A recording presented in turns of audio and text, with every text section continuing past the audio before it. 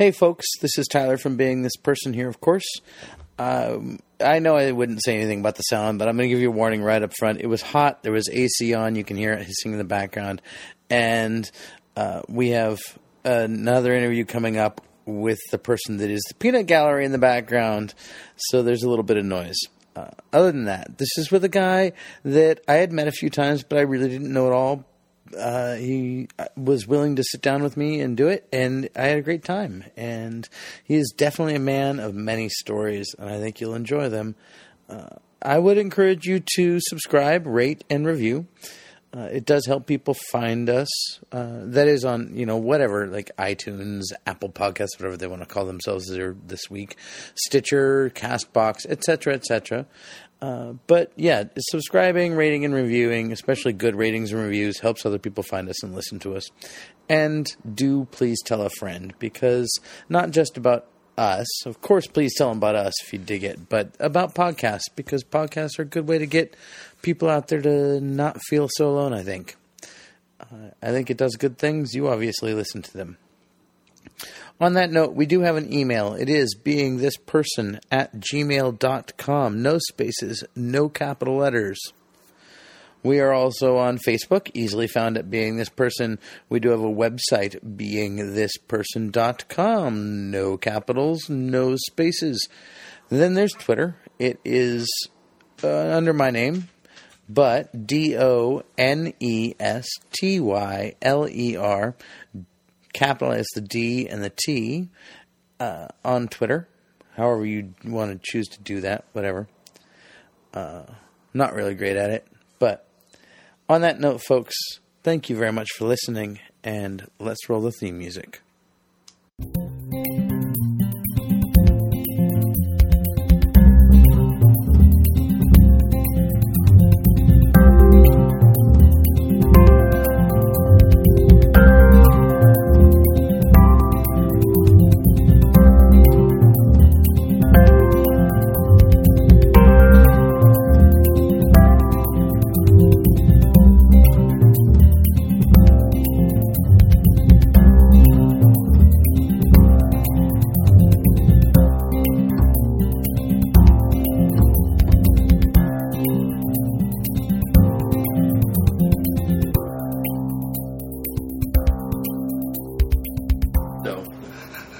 First question is, who are you?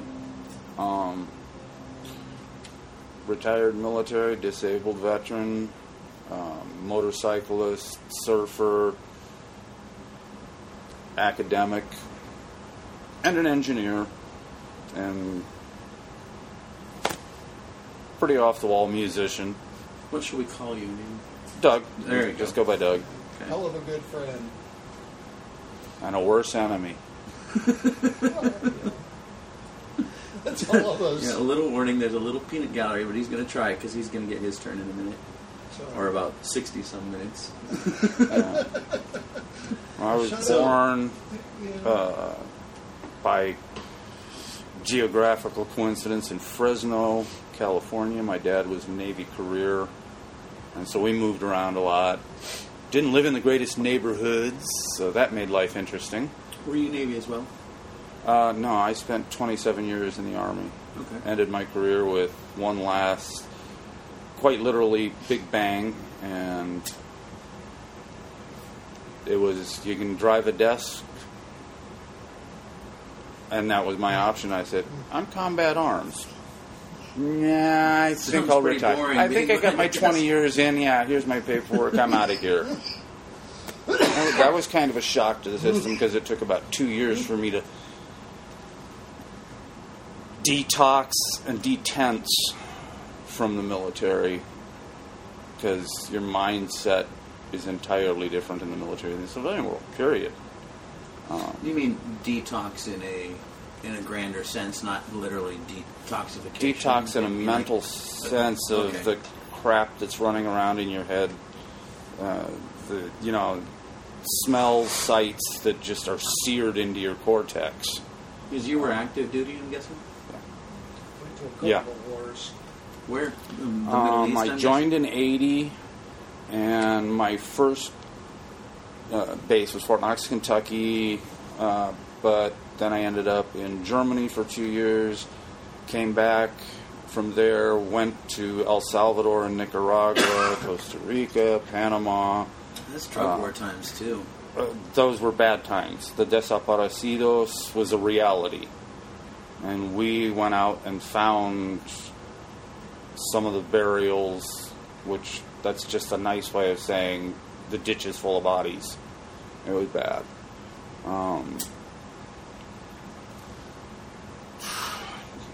Let's see. Did Germany a few tours. Did a couple UN missions to Ethiopia, Eritrea. Yes, I was in Rwanda. It sucked. You can't do anything.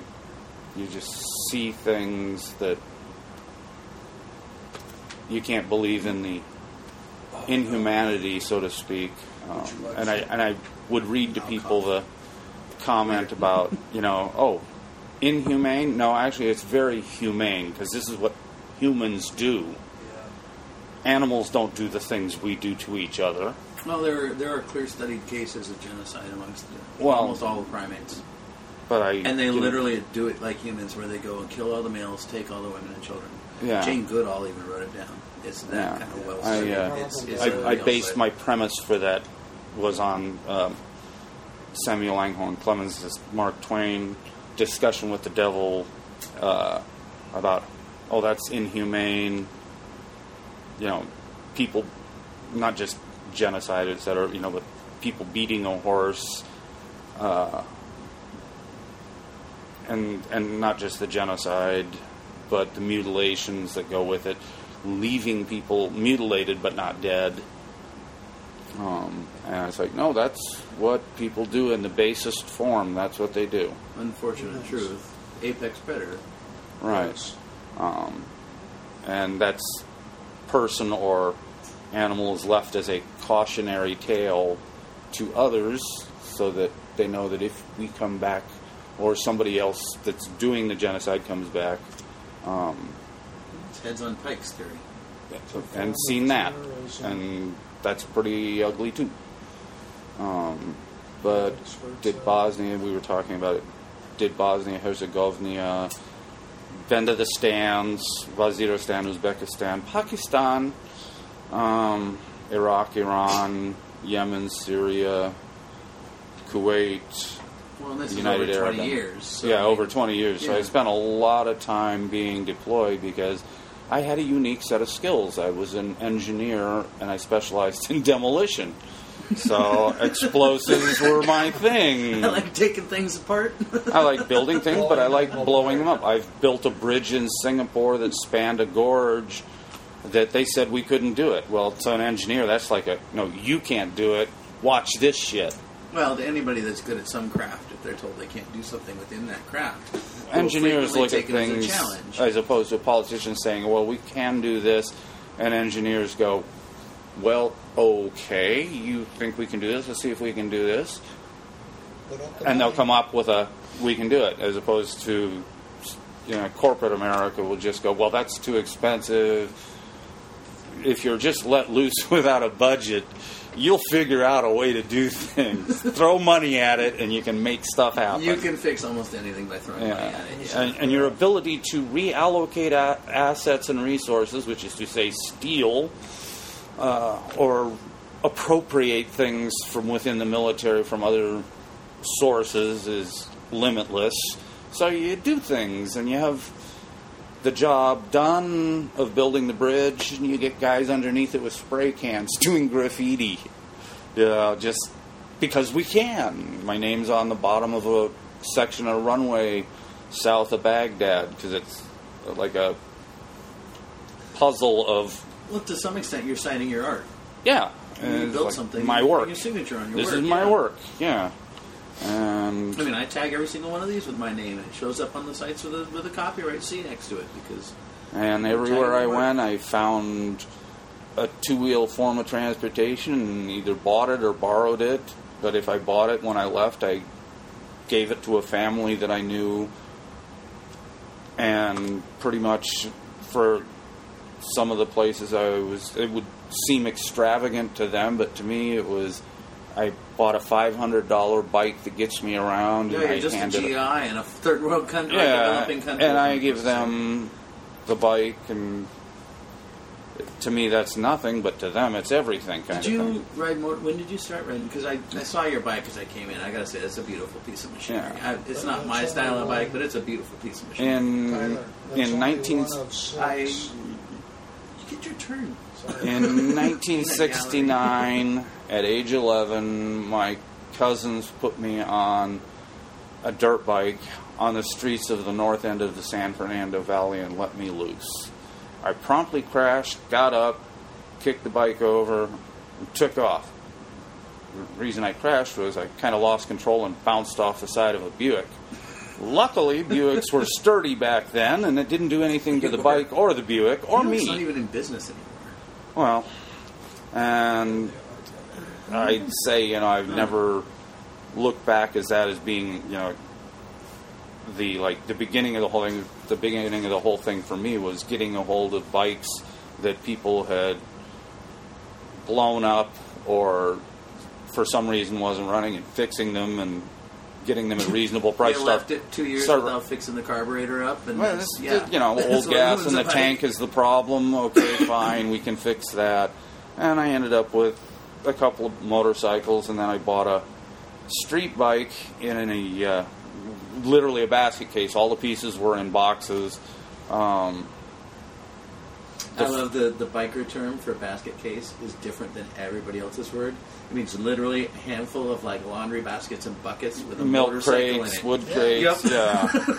And I put it together, and I was 15 at the time when I put that one together, and didn't have a license. I'd already been riding around was a Honda CB400. Oh, nice. And relatively new bike too at the time. And it was a recovered, stolen bike, basically. So there were some parts I had to find to put it together. And I was 15, and my mom came unglued because she was fine with dirt bikes, sort of, kind of, but street bikes were out of the question. When she saw it coming together, she was like, oh, the bike's got to go or you got to go. And that was a silly thing for her to say because I just started packing.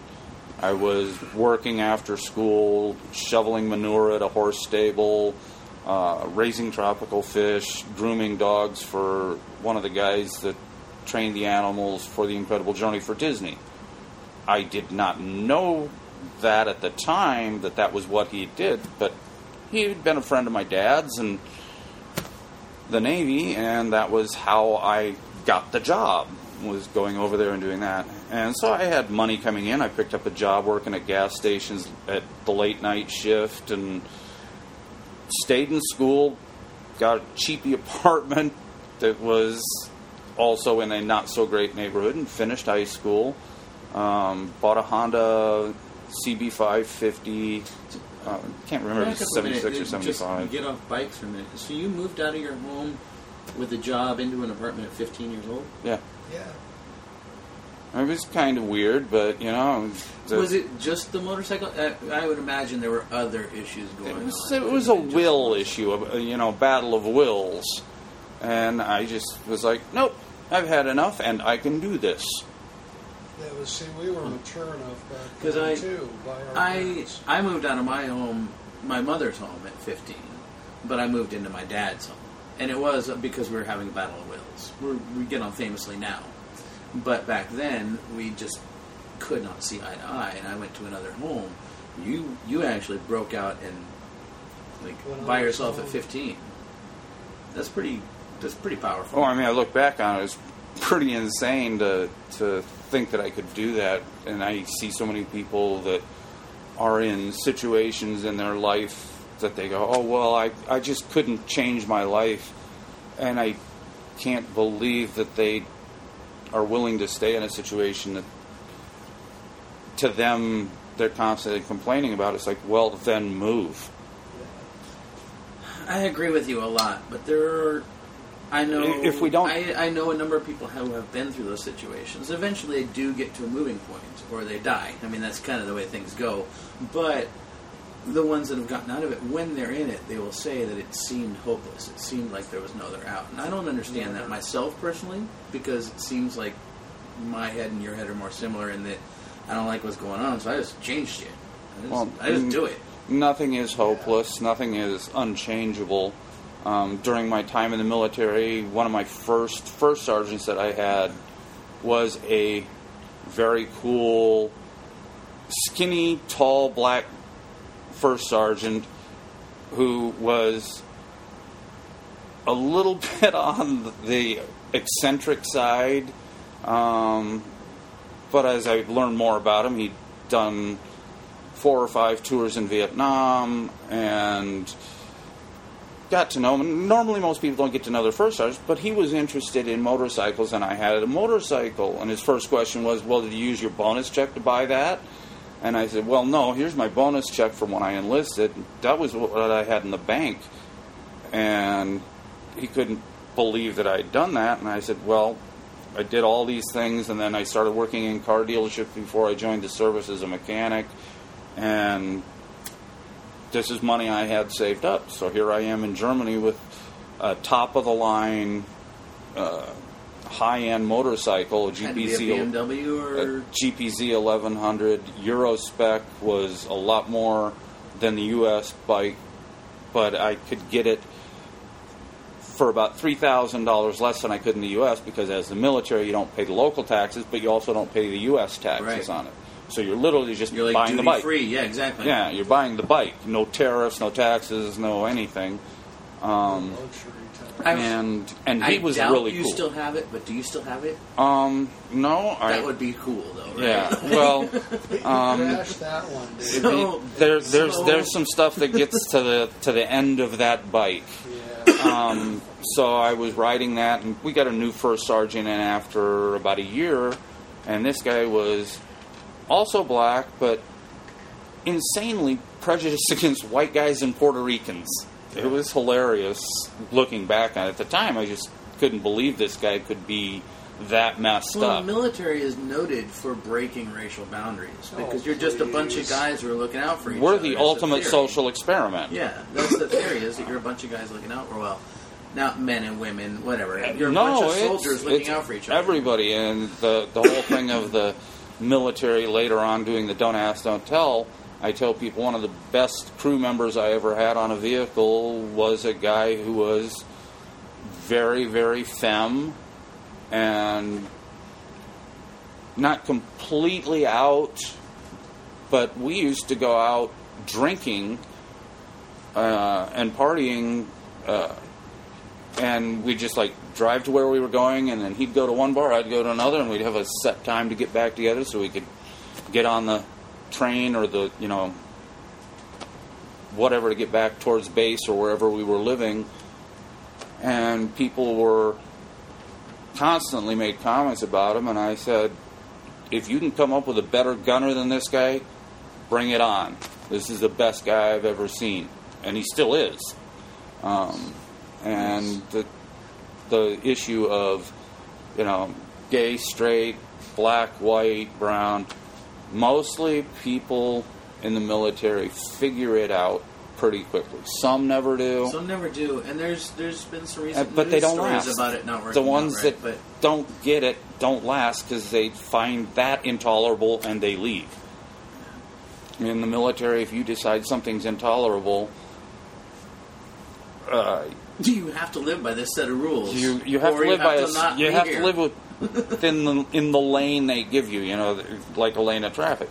But there's nothing that says in the military that you have to stay doing the job you're doing. You can always ask to get reclassified and go to a different school and learn more things. In my case, I had a commander who looked at me and said, you'd be really good at this. You want to go to a school? And I went to a school at Bad Tölz in Germany, Old Castle.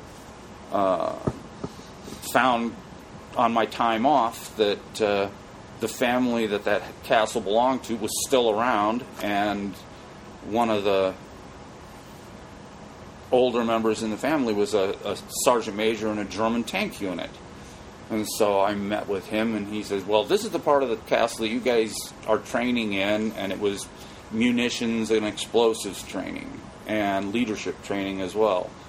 And I got to know him, and just before I left that school to go back to my unit to go be an armorer, weapons specialist, he and I went up with the German Wehrmacht, basically. The Bundeswehrmacht is the German army now.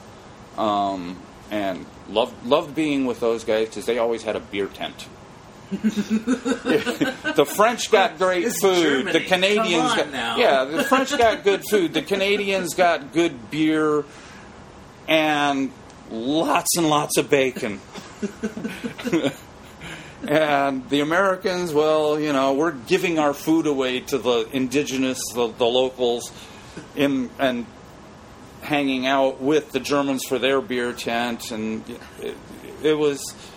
You met people from all over the world the longer you were in, and you trained with people, you fought and bled next to people, and you never thought about, well, he's from here, or their family's from here. You really didn't think about it. You thought about that person. You thought about that person. That's all you thought about. And they thought about you. So that's a good segue, and we already touched on this, and it always happens this way, to move into the next question. So that's obviously a bit of who you are. Oh, Bo has been in one podcast already that will be released before this one. So tried to eat the microphone. I heard about that. Yeah, and so he can be in this one too. It's fine. He's funny. Little dog breath. I may have to take a picture because he's such a massive animal. He's incredible. But the second question is, why? Why are you who you are? Well, I did what I did over the years and changed careers, and within the military I moved around. When I originally joined the military, I joined for one of the stranger reasons, but also one of the more logical reasons, in my opinion, because I'm kind of a little bit of a smart kid, and officially I was, in the talented and gifted program, because they discovered that, this one's a little bit different. He's a little smarter than the others. Yeah, they did that to me. They stuck me in it, didn't give me a choice. So I had a German math teacher who had survived Ravensbrück, a history teacher who had survived crossing the Iron Curtain. Natalie Taskar was the history teacher, and she was the only one that survived. Her husband and her sons died getting across the no man's land from East Germany to West Germany. And I had some really great teachers, and they basically said there are no limits. All of them. They said there's no limits. We survived this. You can do anything you want. You have no idea how different the world is now when you're in your teens compared to when we were in our teens. That was an amazing experience to survive. Not the experience itself was amazing, it was the survival was amazing. Because they didn't expect to. And I kind of developed kind of a fatalistic point of view or just kind of a, what's the worst that can happen kind of thing. Nothing. You live, you die. And when I joined the military, it was because a lot of my friends were getting into drugs beyond pot, acid, mushrooms, no problem, but there were people getting into heroin in the 70s in a big way. And PCP. And some really of the... coming of age at that point. Yeah, and PCP, and some of the kids... I say kids now because we were just kids, but some of the people I knew then were ending up either dead or in jail, and I made the realization that, I'm getting followed by the police because I hang out with that guy. This is not good. I got to get out of here. And I can hear you. Yeah, and so I joined the military specifically with the intent of only serving one tour. Do 4 years and I'm done. And when that tour ended, an NCO said, "Why are you getting out? You're good at this. Look at what you've accomplished in 4 years. You're good at this." there are people that are staying that I wish would leave. That is a common case in the military, from what I understand. I'm not military, but I have a number of friends who were.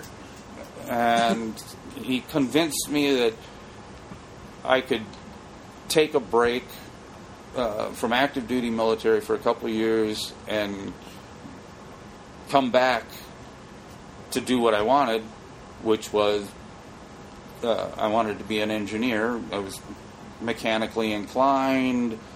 I loved numbers and crunching numbers. And so I did. I got out of the active duty in 84, and from 84 to 86, I belonged to, you're assigned to a unit that was an artillery unit based in the Federal Building on Wilshire in Los Angeles, and I never ever saw Wait. Yeah, there was no artillery. There were no artillery pieces. There are no artillery pieces. This is like a Clinton thing. This is like a Clinton or a Bush Jr. thing. This unit had no artillery pieces. This is justifying spending the money, it sounds like. So, on 2 weekends out of the month, I would go to Wilshire and I would teach what I knew, learn from other people what they knew. And almost everybody there had nothing to do with artillery. They were doing basically the same thing. Killing time while they went to school and getting paid for it. And also furthering their military career. And almost everybody went back to active duty that I knew during that 2-year period. And when I went back... Well, because it's their career. That sounds super boring. Put me back in duty for a little while, right? But they were doing basically the same thing. Taking a break from active duty, some of them from some strange assignments, some of them from mundane, God, I hate being a clerk things, and they were waiting for a school to open up in the military to go do something else. And for me, it was combat engineering and transportation and ammunitions and weapons, and I really got into it, and went back on active duty. And as I was going on active duty, they asked, where do you want to be assigned? And I said, Fort Lewis, Washington. I've been there. I love it. Beautiful area. Yeah. And they said, it rains up there. I kind of laughed. I was like, yeah, no kidding. I'm from around there. Well, I'm not from around there. But that's right. You're from, yeah, when we were kids, my dad had considered moving to Northern California, Oregon, Washington, even Vancouver, British Columbia, and so we made expeditions on our summers. That's just progression in wetness as you go farther north. Well, it was just he was looking for a place where he could take his skills from the Navy and what he was going to. He'd been at Bremerton, stationed at Bremerton at one point.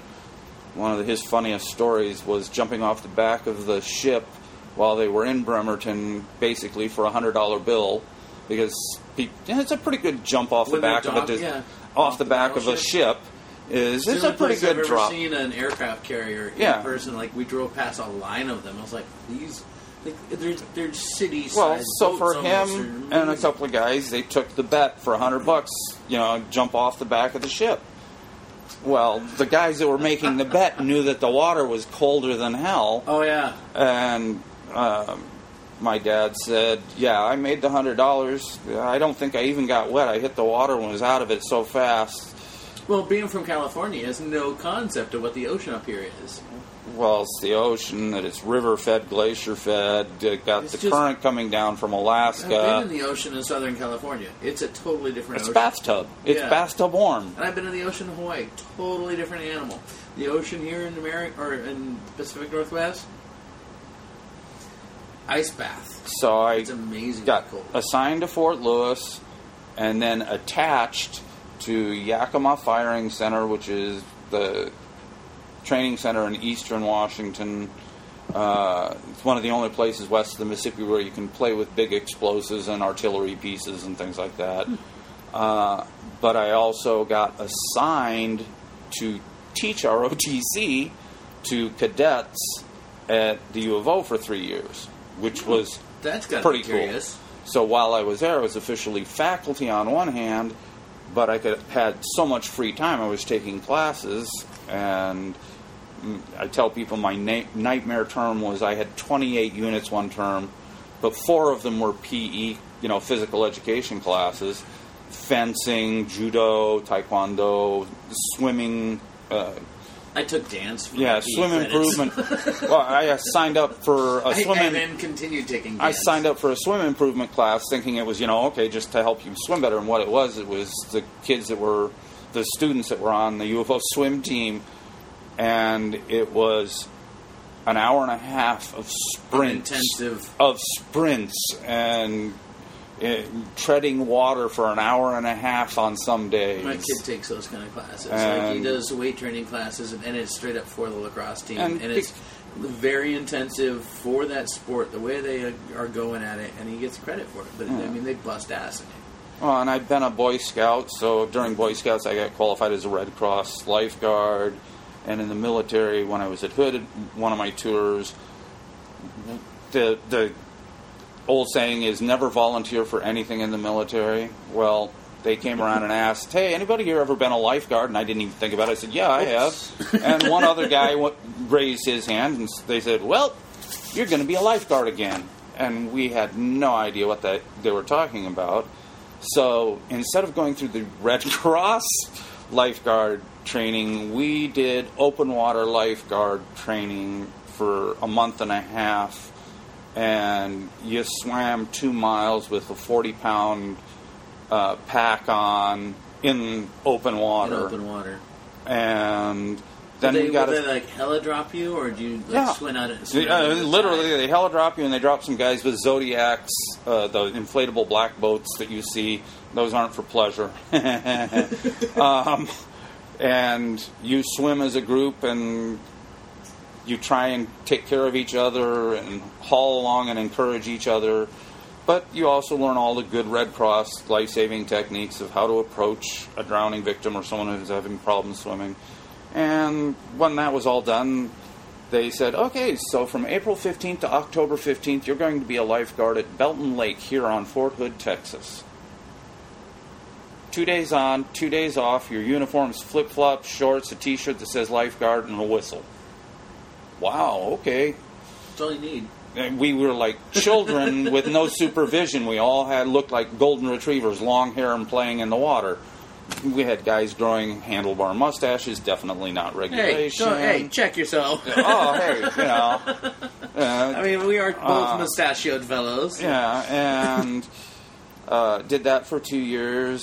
And I went back to my unit, and after, the second stint as a 6 months for a lifeguard, I drove from Texas to California to go visit my parents, and I got pulled over in Arizona by immigration. I was so brown. Driving along with my arm out the window, and I got pulled over by immigration. That was Sitting funny. on the beach. That was funny. That is funny. And then I got done with doing that, like I said, and I decided I wanted to go to jump school and ranger school, and there were rangers at Fort Lewis. So I just literally walked over to the unit and said, I'd like to transfer to your unit from the Triple Nickel, which is 5 of the 55th engineers. They're pretty famous. Pretty cool they sounding, built some of Patton's pontoon bridges. They were attached to 2nd and 3rd Armored Division.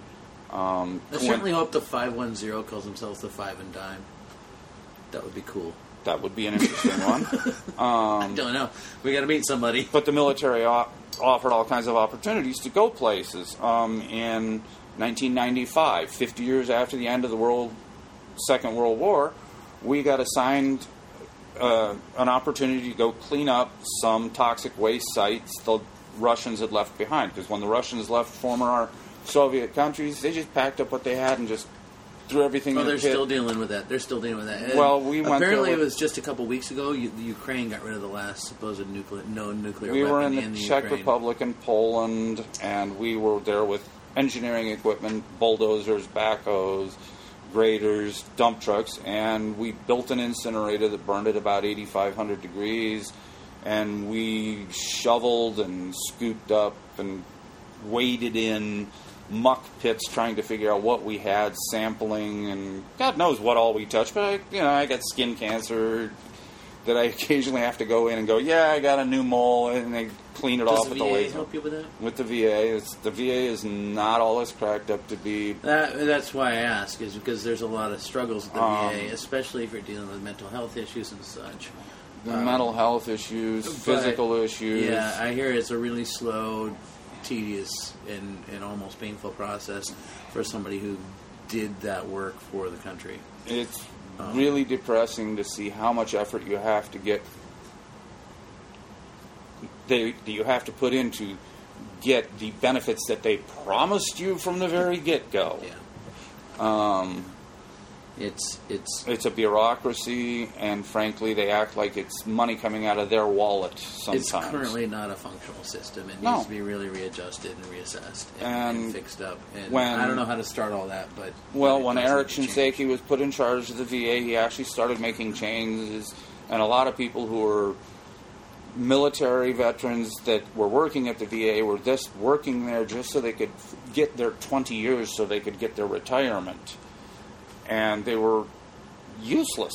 I have friends who are like, I did 2 stints so that I could get extra college money, and they haven't gotten the first college money. Yeah. The VA stiffed me for quite a bit of money for my student loans, and that was really irritating.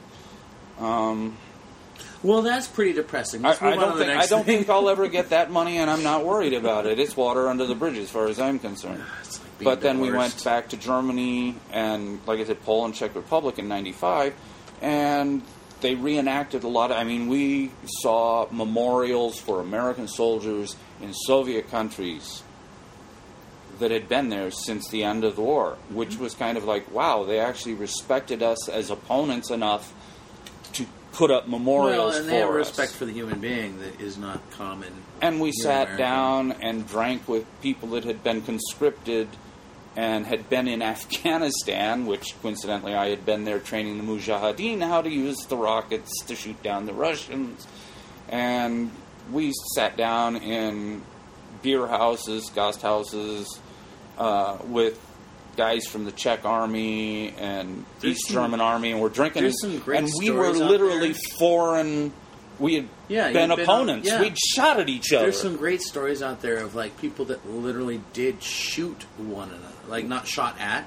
Shot you. We probably at Normandy, did shoot at each other, and they meet 40 years later. There's some really cool stories of you. And we got to know them well, and they said in '95, they said, "Yeah, you guys are going to end up in Afghanistan." And I said, "Bullshit," and they said, "Yeah, we'll see." And they were right. Yeah. So, yeah. Stay in touch with them. All right. Life has gotten better for them over the years, too. So next question is, what makes you unique? What defines I'm not Doug? worried about what other people think about me. I ride a motorcycle. I do some things that people would say were somewhat irrational, like buying a motorcycle that will do over 200 miles an hour. I'll never do 200 miles an hour. Out there, no, that one will only do about... well, that one's fast. We'll leave that alone. It looks like it'll do 200 miles an hour. I spent about a half a house worth of money on a racing motorcycle that has a light and plates. But it's so light that I actually would have to add 60 pounds of weight to the belly pan of it to make it meet the minimum weight requirement for the class I'd have to race in. Over 200 horsepower on a motorcycle is absolutely berserk. But they made a limited number of them, and they made available to the public. Do you take it to the track and race it? I have, but most of it is just to take it out and ride it around mellow is really difficult, but when you get out of town and you can see 10 miles down the road... Find a nice, quiet, long, straight country or road. you find a twisty road that you're on and you're having fun and you just go back and up and down it a few times, and when you realize that no cops are around, you blitz through, have a ball, get it out of your system, you get done, and you get off it, and you're weak in the knees because it is so exhilarating. I gotta say, I drive that clunky Pathfinder that's parked in front of your bike out there, and it doesn't corner real well. And I've run into some of you cats, because I like those roads, too, and the things that those roads lead me to. And some of you guys scare the fuck out of me. Dude, seriously, I'm going to see you in 3 miles. It's going to be really bad. You just scare me. I realize you're having a fantastic time. And like, and most people I would expect, if that's the way they go, are pretty, like, they're doing what they love right then. Well, and on the other end of the spectrum, I have basically 1955 technology. I have an old Royal Enfield, old school Royal Enfield. Really? 500cc. And its top speed's about 70, 80 on a downhill with a tailwind. And that's I a go legendary out there, motorcycle, though, the Royal Enfield. and the Queen of England carries a Royal Enfield revolver. You don't want to know where. And I bet she doesn't go through the metal detectors. She's like 9 billion years old at this point. She doesn't leave She's the the same- palace very often. She is the same age Marilyn Monroe would be. Really? They're the same age. So she's 90, but I mean, she's 90-something. So Marilyn And she would be still 90 carries a something. gun, and when she goes up to the castle, there's no road up there. She has a Range Rover that was built specially for her. It's armor plated and everything. She doesn't have a driver up there. She drives it herself. And I know somebody who was in the British military in the Black Knights, which we as engineers worked with at one point. He was one of the Black Knights, a guy by the name of Vincent. And he had been one of the Black Knights. He says, yeah, we had to follow her in a helicopter. She didn't want to hear us or see us, but we had to keep her in sight. Right. So they were up at 5,000-6,000 feet, Well, a quarter and mile the back. Royalty of Britain And has they always said been we'd protected see that way. her Well, royalty go up. anywhere is protected that way. Well, they I mean, said, Kim Jong-il probably has people watching him. Well, You know? the whole area is clear and government property, and they said, yeah, they'd see her start down where the road ended, and she'd go up, and they'd just suddenly turn off the road, go out in a field, cut cookies, and then go up a hillside, slinging mud and dirt, and then just casually go the rest of the way I'll up. buy that 15, 20 years ago, but right now, from what I understand, she doesn't even get around very well. The lady's not young. She does realize I bet she's still there are feisty. perks. There are still perks of being the queen. You may not have any real legislative power, but you're the queen. So what else makes you unique? Now, discuss what makes the queen unique. Well, I've kind of from all of the experiences that came along and happened, just come to realize is that if what I do causes someone to have an opinion of me, that's not my problem. What they think of me is not my problem. It's can I live with myself? And that, like I said, for the 2 years when I got out of the military off active duty finally, part of that was getting some of that very hard-edged discipline of myself out. I did scare people a little bit when I first came back. Fun story, I came back from Afghanistan in 2003. I told the military I was going to a family reunion. And they asked how many people would be there. And I said, about 20, 25,000 people. So they said, yeah, it's a kind of a big thing. I said, yeah. So I came back to a, quote, family reunion. It was the Oregon Country Fair. And I was walking around in... Which, if you're a fair family, it is a family reunion. Well, when I first moved up here... I'm fair family on the outs currently, but, Well, and when I first moved up here, I got assigned to Fort Lewis, attached to Yakima, then attached to the U of O. Well, that's a hell of a commute, so I bought a house on Lorain Highway. And I lived in that house from 86 to 2000. And during that time, I met up with fair people and became part of the fair family. My first year, I was literally a sneaker, no pass, no nothing. Didn't even have a really hard to didn't do. even have There's a always ticket. the one dumbass that jumps into the fucking toilets or something. You gotta be... Or climbs a tree naked. There's that story. Actually, the fair is the closest I've ever become military. Because they have the Fair Navy that goes down the waterway. And there was one year they made honorary Fair Navy guy passes. Yeah. And I had 2 Fair family members in my booth that were Navy guys, and they came back and gave me one. And then I loaned it to a friend so he could hit on a girl. And they found out, so they gave me a second one. Oh, wow. That's the closest I've ever been to actual military. Is Fair Navy. It's a bunch of stoners in a canoe looking for other That's an stoners in a understatement. creek. That's an understatement. Mostly it's mushrooms now. Oh, cool.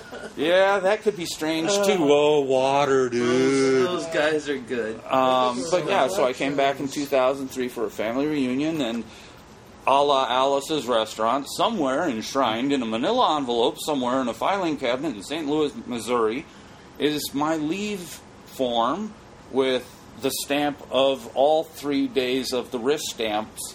Was a troll, a fairy, and a dragon stamped on my leave form, ensconced in the government records.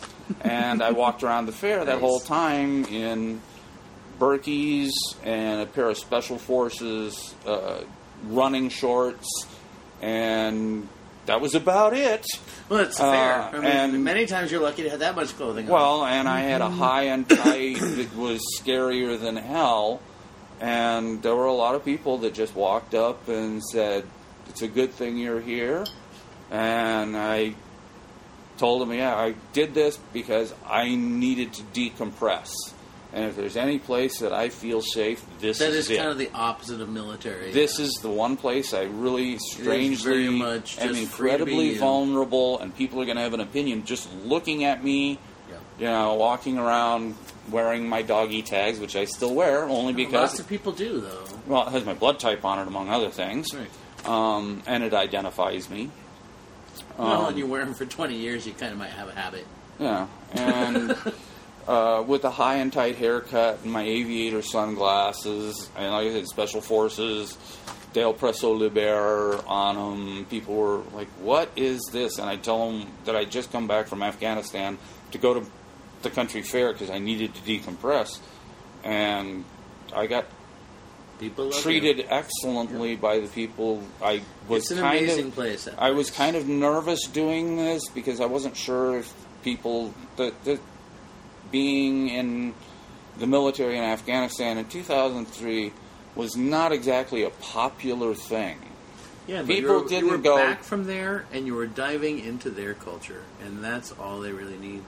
And those people are fantastic that way. That's all they really need. So yeah, it's just the adaptability, I guess, makes me kind of unique in that aspect. But I basically, I mean, the joke is, I wear leathers, not to look bad because you're wearing road rash sucks. Yeah. It is a nice set of leathers. And if I have to kill you, I'm already dressed in black for your funeral. So I know we just touched on one and have touched on a couple, but would you tell me about a defining moment, like something that was really straight up life changing?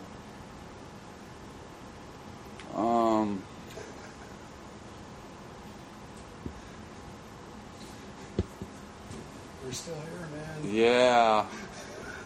Wow, there've been a This lot thing of has there a have been pause button if you need yeah it. there have been a lot of life-changing events. You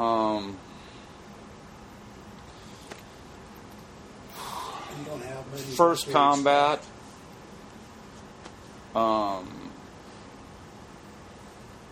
The longer you're in the military, the more you're likely to see this, but also the longer you're in, the more jobs they give you, so they trained me as a medic.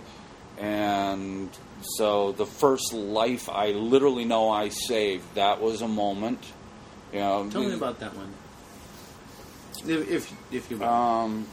I don't mean to command you. No, just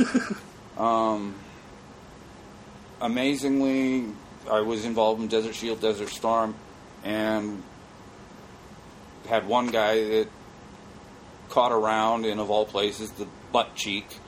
That was no big deal, but... You're going to take a bullet. That's a relatively safe place to take one. Well, he was doing the John Wayne up on top of a Humvee, sitting in the turret, which is the hole in the top of the Humvee, where your .50 caliber machine gun is mounted, smoking a cigarette, and had his arm draped across the .50 cal, just, like a tourist. Well, it's a big-ass gun. It's pretty Yeah, comfortable well, to lean on. and he and here's the other part is he volunteered to go on this mission to provide support for a truck that was going to go deliver water to a village. I mean, we were actually doing something for somebody else. And he volunteered to go on it, and then he acted like a yahoo and sat up there smoking a cigarette, not paying attention. And when they came under fire, he didn't have his hands on the weapon in order to swivel around and return fire. He tried to drop down out of the turret, and that was when he caught the round that ricocheted off the roof and was deformed, so it took a chunk out of his butt like a dog had bit him. Oof. So, yeah. But, yeah, I was in a Humvee that hit an IED. We were being on patrol looking for IEDs, and we knew where one was, and we went to go approach it, and they had quite cleverly planted another IED in the dirt. They'd figured out that when we approached an IED, we'd shoot the hell out of the vehicle that was sitting there that we suspected was full of explosives and scrap metal to make a mess out of us. And then we would approach it or fire it up with 50 cal or 20 millimeter or, hit it with an airstrike. Drones are wonderful for that.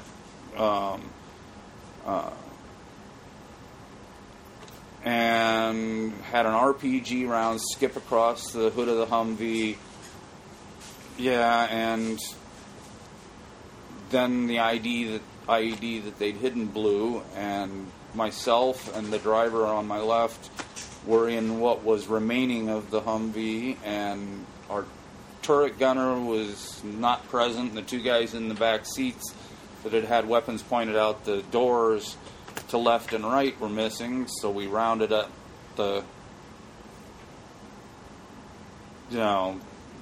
what we had into a ditch of depression, so we were out of fire, and I just went and started dragging everybody in. Didn't pay attention to my own wounds.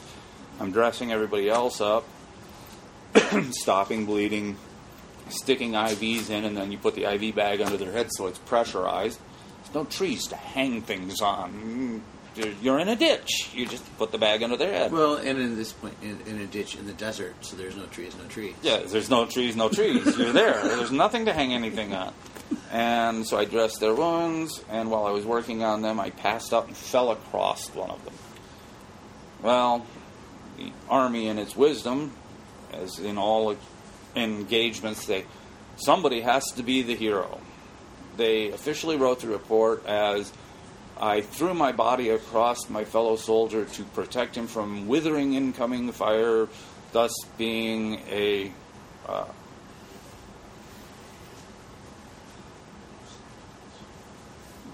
I can't even remember the wording of the whole, but reflecting good credit on myself, my unit, and the United States Army as a whole, and the fools gave me a Bronze Star. And really, you just passed out from your own wounds. And really, I passed out from my own wounds and fell on top of the guy. Are those the wounds that caused you to wear all the braces now that you no, those or is were... That you had a whole other experience is what well, it sounds like. Okay, so I ride around on a motorcycle with a neck brace, a back brace, a knee brace, and a foot brace, and everybody's like, oh my God, did you crash a bike? He's like, no, I crashed a Blackhawk 3 times. Shit. Yeah, those are a little... because Blackhawks don't just kind of like run into things and stop. They're not like a car or a motorcycle. They're in the air. Yeah, they're supposed to stay in the air. Been knocked out of the sky a bunch of times. Sometimes it wasn't a crash per se. It was just a hard landing. And a hard landing, well, is a hard landing. No, helicopters but they come bounce. in on Many people don't know that, but they bounce. But which is among weird. other things, the human body is strapped to it, and it doesn't take the shock real well. Okay. That makes sense. And usually they don't just come in gently straight in and bounce. They're in auto rotation, so you get downward force and a rotational. So back injuries are massive. I have crushed discs and cracked vertebrae. I got 2 vertebrae fused in my neck, 2 vertebrae fused in the thoracic, which is your upper back, and then 2 vertebrae fused in my lumbar, and I still have 2 in each of those areas that need to be fused. Plus, they've offered to break my tailbone and put it back in place, and I'm fine with it. It doesn't hurt. Tailbone doesn't matter. It's Where's it going? It's not like I need to wag It's an appendage I don't need. Yeah, we got rid of that for a reason. yeah. It's a vestigial section of your spine. You don't need it. Don't use it. Right. Hurts like a mother when you break it, though. Oh yeah, it did. And in fact, a couple of times getting knocked out of the sky, myself and one other person discovered the physics of this, that if you jumped out of the helicopter about 15, 20 feet before it hits the ground, it's actually easier on you. And we did. And people thought we were crazy, but when the helicopters came to Easier to jump off a standard one-story roof than it is to jump out of a well, you're jumping into sand, and you don't try and land on your feet. You literally try and land flat like a pancake just to spread the impact out. And then you get up, and you're cut up and scratched up, but you realize you're the only two people standing up. Everybody else is laying about because they're hurt very badly. And so people said, "Oh, you're crazy for jumping out of the helicopter." And I said, "Well, notice, we're standing up. We're the last two guys to get a medevac. They medevac the most critically wounded first." That's good news for you. Well, I mean, other than you're not getting treated, but it means you don't need a treatment as much. who knows? Any one of those it could have been life or career ending. And I am flat out amazed that I survived some of it. But even so, as being who I am, they don't like you to do things to their vehicles, like bumper stickers, things like that. So we would get the camouflage paint. Here we are with the graffiti again. Yeah, well, no, we did things obscene in the military's point of view. In camouflage, we had a guy do the Playboy bunny on the side of his vehicle. I recently saw a cock and balls variety of camo. In the camouflage, we would hide things, and then we'd figure out ways to wire up. When the Sony Discman came out, was like the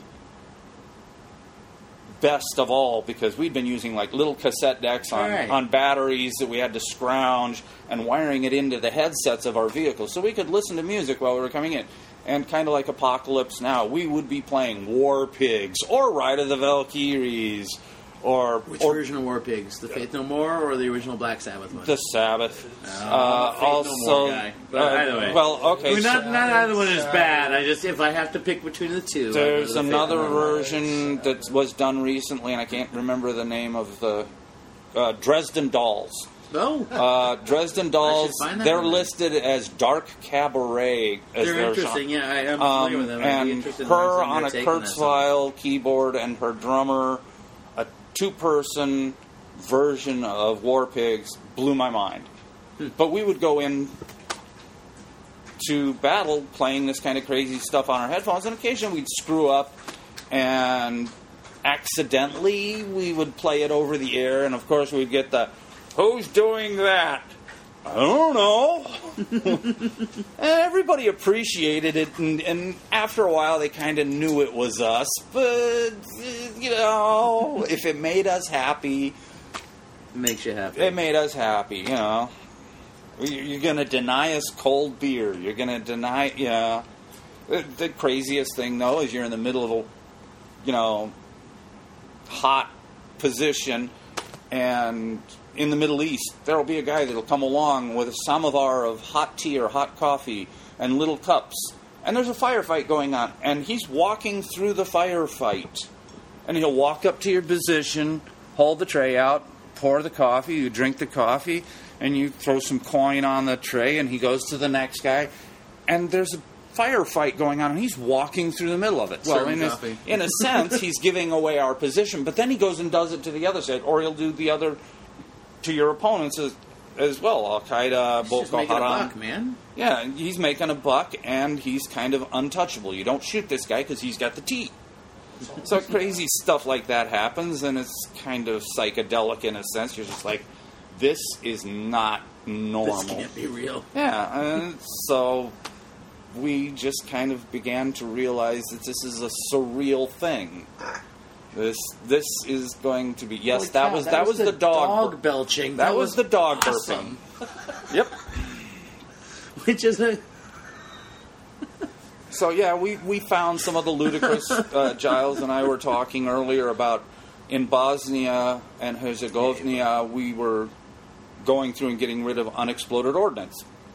That's what we do. Right. And we came across... in one of the sections of a wooded area, an upright piano, just sitting there in the snow. And a Bosnian was standing there with after the Russians left, they didn't have time for a fashion statement new uniforms. They were still using old Russian uniforms. Right. Just didn't say USSR. So he's in jackboots. They didn't just say CCP on them anymore. They'd torn off all the Russian emblems. But there was a guy out there, probably in his 20s, early 20s, with his rifle slung over his shoulder, sitting there playing Chopin on a piano in the middle of the woods. And you just see this crazy stuff. That's beauty in the world that people create no matter where they go. No matter where they go. And I carried CDs of... I burned so many illegal copies of Stan Getz and Dave Brubeck. And I would take them... Dave Brubeck is especially effective in the Middle Eastern because they use a time... Dave Brubeck used a time code. Blue Ronde à la Turque is in 4/7 time or 2/7 time, and it's a very Middle Eastern time signature. And you'd get somewhere and you pull out the beat-up boombox. I've got a boombox that's been around the world about 4 or 5 times, and you'd pull it out, throw that disc in, hit play, and turn it up, and people would come out of the woodwork going, "Wow, what's that?" And they just sometimes it would just like totally diffuse what was a tense moment. You know. I do know. Yeah, we would use music as an introduction. We did things, the military, what they teach you in Arabic and Farsi are the commands: get down, give me your papers, who's Al-Qaeda, all that. And I learned the words. Can I have simple. A cup of tea? I learned the niceties that you'd learn in any other situation if you were not wearing a uniform shooting at each other, which is Salam Alaikum, Inshallah, Allah Akbar is not a war cry. It's just God is great. Mm-hmm. You know, and then they'd start talking and you'd say, Wahid, Wahid, one at a time, you know, and you'd break it down and with hand motions, drawing pictures, you learn to communicate. And, oh yes, Middle Eastern countries, yeah, alcohol's forbidden my ass. Date wine rocks. I've eaten lamb and had a grape leaf wrapped food that you eat with them. You share a meal, and it changes things for them and for you. After a while, they see... Meal changes things. After a while, they see us coming in, and they'd recognize who we were by patch and which vehicles we were in. And we didn't have to worry about, is somebody going to shoot at us? They'd come out, and we're not even in their village, and they'd come out to greet us and then walk us in so that everybody knew, these guys are okay. And we would do things like deepen the trench down the middle of the street that was their sewer system. We'd put in wells. We'd run pipelines. One of the craziest cultural things we did was... along the Tigris and the Euphrates, we decided we were going to make it easier for the women so that they wouldn't have to go climb up the side of the dike and then down to get the water, bringing it 1 gallon at a time to fill the 2 5-gallon cans, and then put that on a stick and carry it back to the village. We figured, we got this. We installed a cement pad, put a bicycle on it that had a pump attached to the rear instead of a wheel, and they could pedal the bicycle and it would pump the water up and over the dike. And then, we come back and those things are either missing or rusted or just bent all up, and we're asked, well, why is that? And they said, because a man may have been on that bicycle. A woman may not ride it. Okay. So we cleared that away. We already have the plumbing run. So solar panels, we just started writing letters to solar panel manufacturers. The military had no... Now we have solar panels the size of an iPad.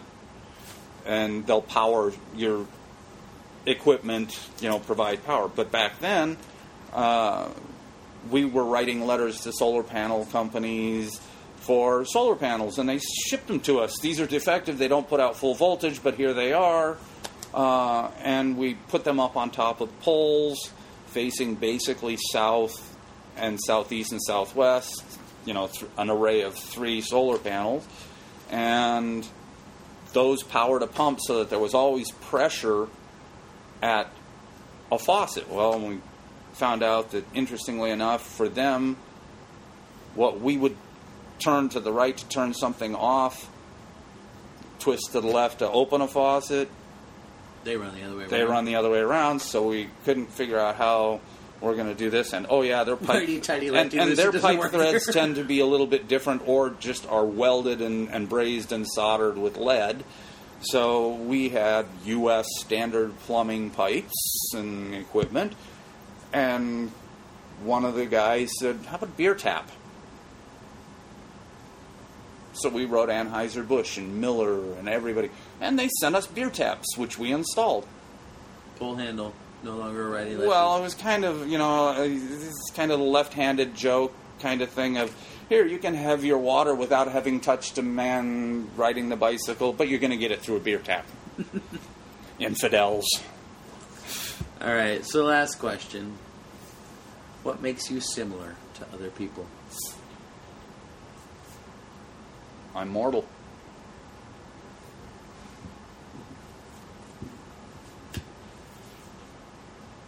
That's it. I live, I die. If I've made an impression on somebody, excellent.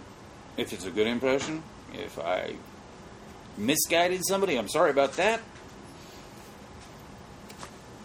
But I've tried to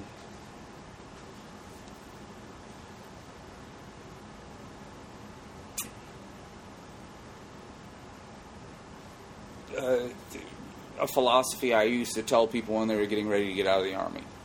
And I held it true to myself. Every day you're above ground is a good day.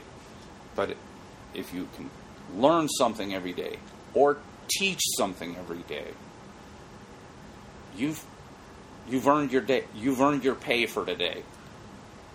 If you can be kind to somebody who really needs it, be kind to those that are unkind, because sometimes they need it the most. If you can physically cut it, do what you can.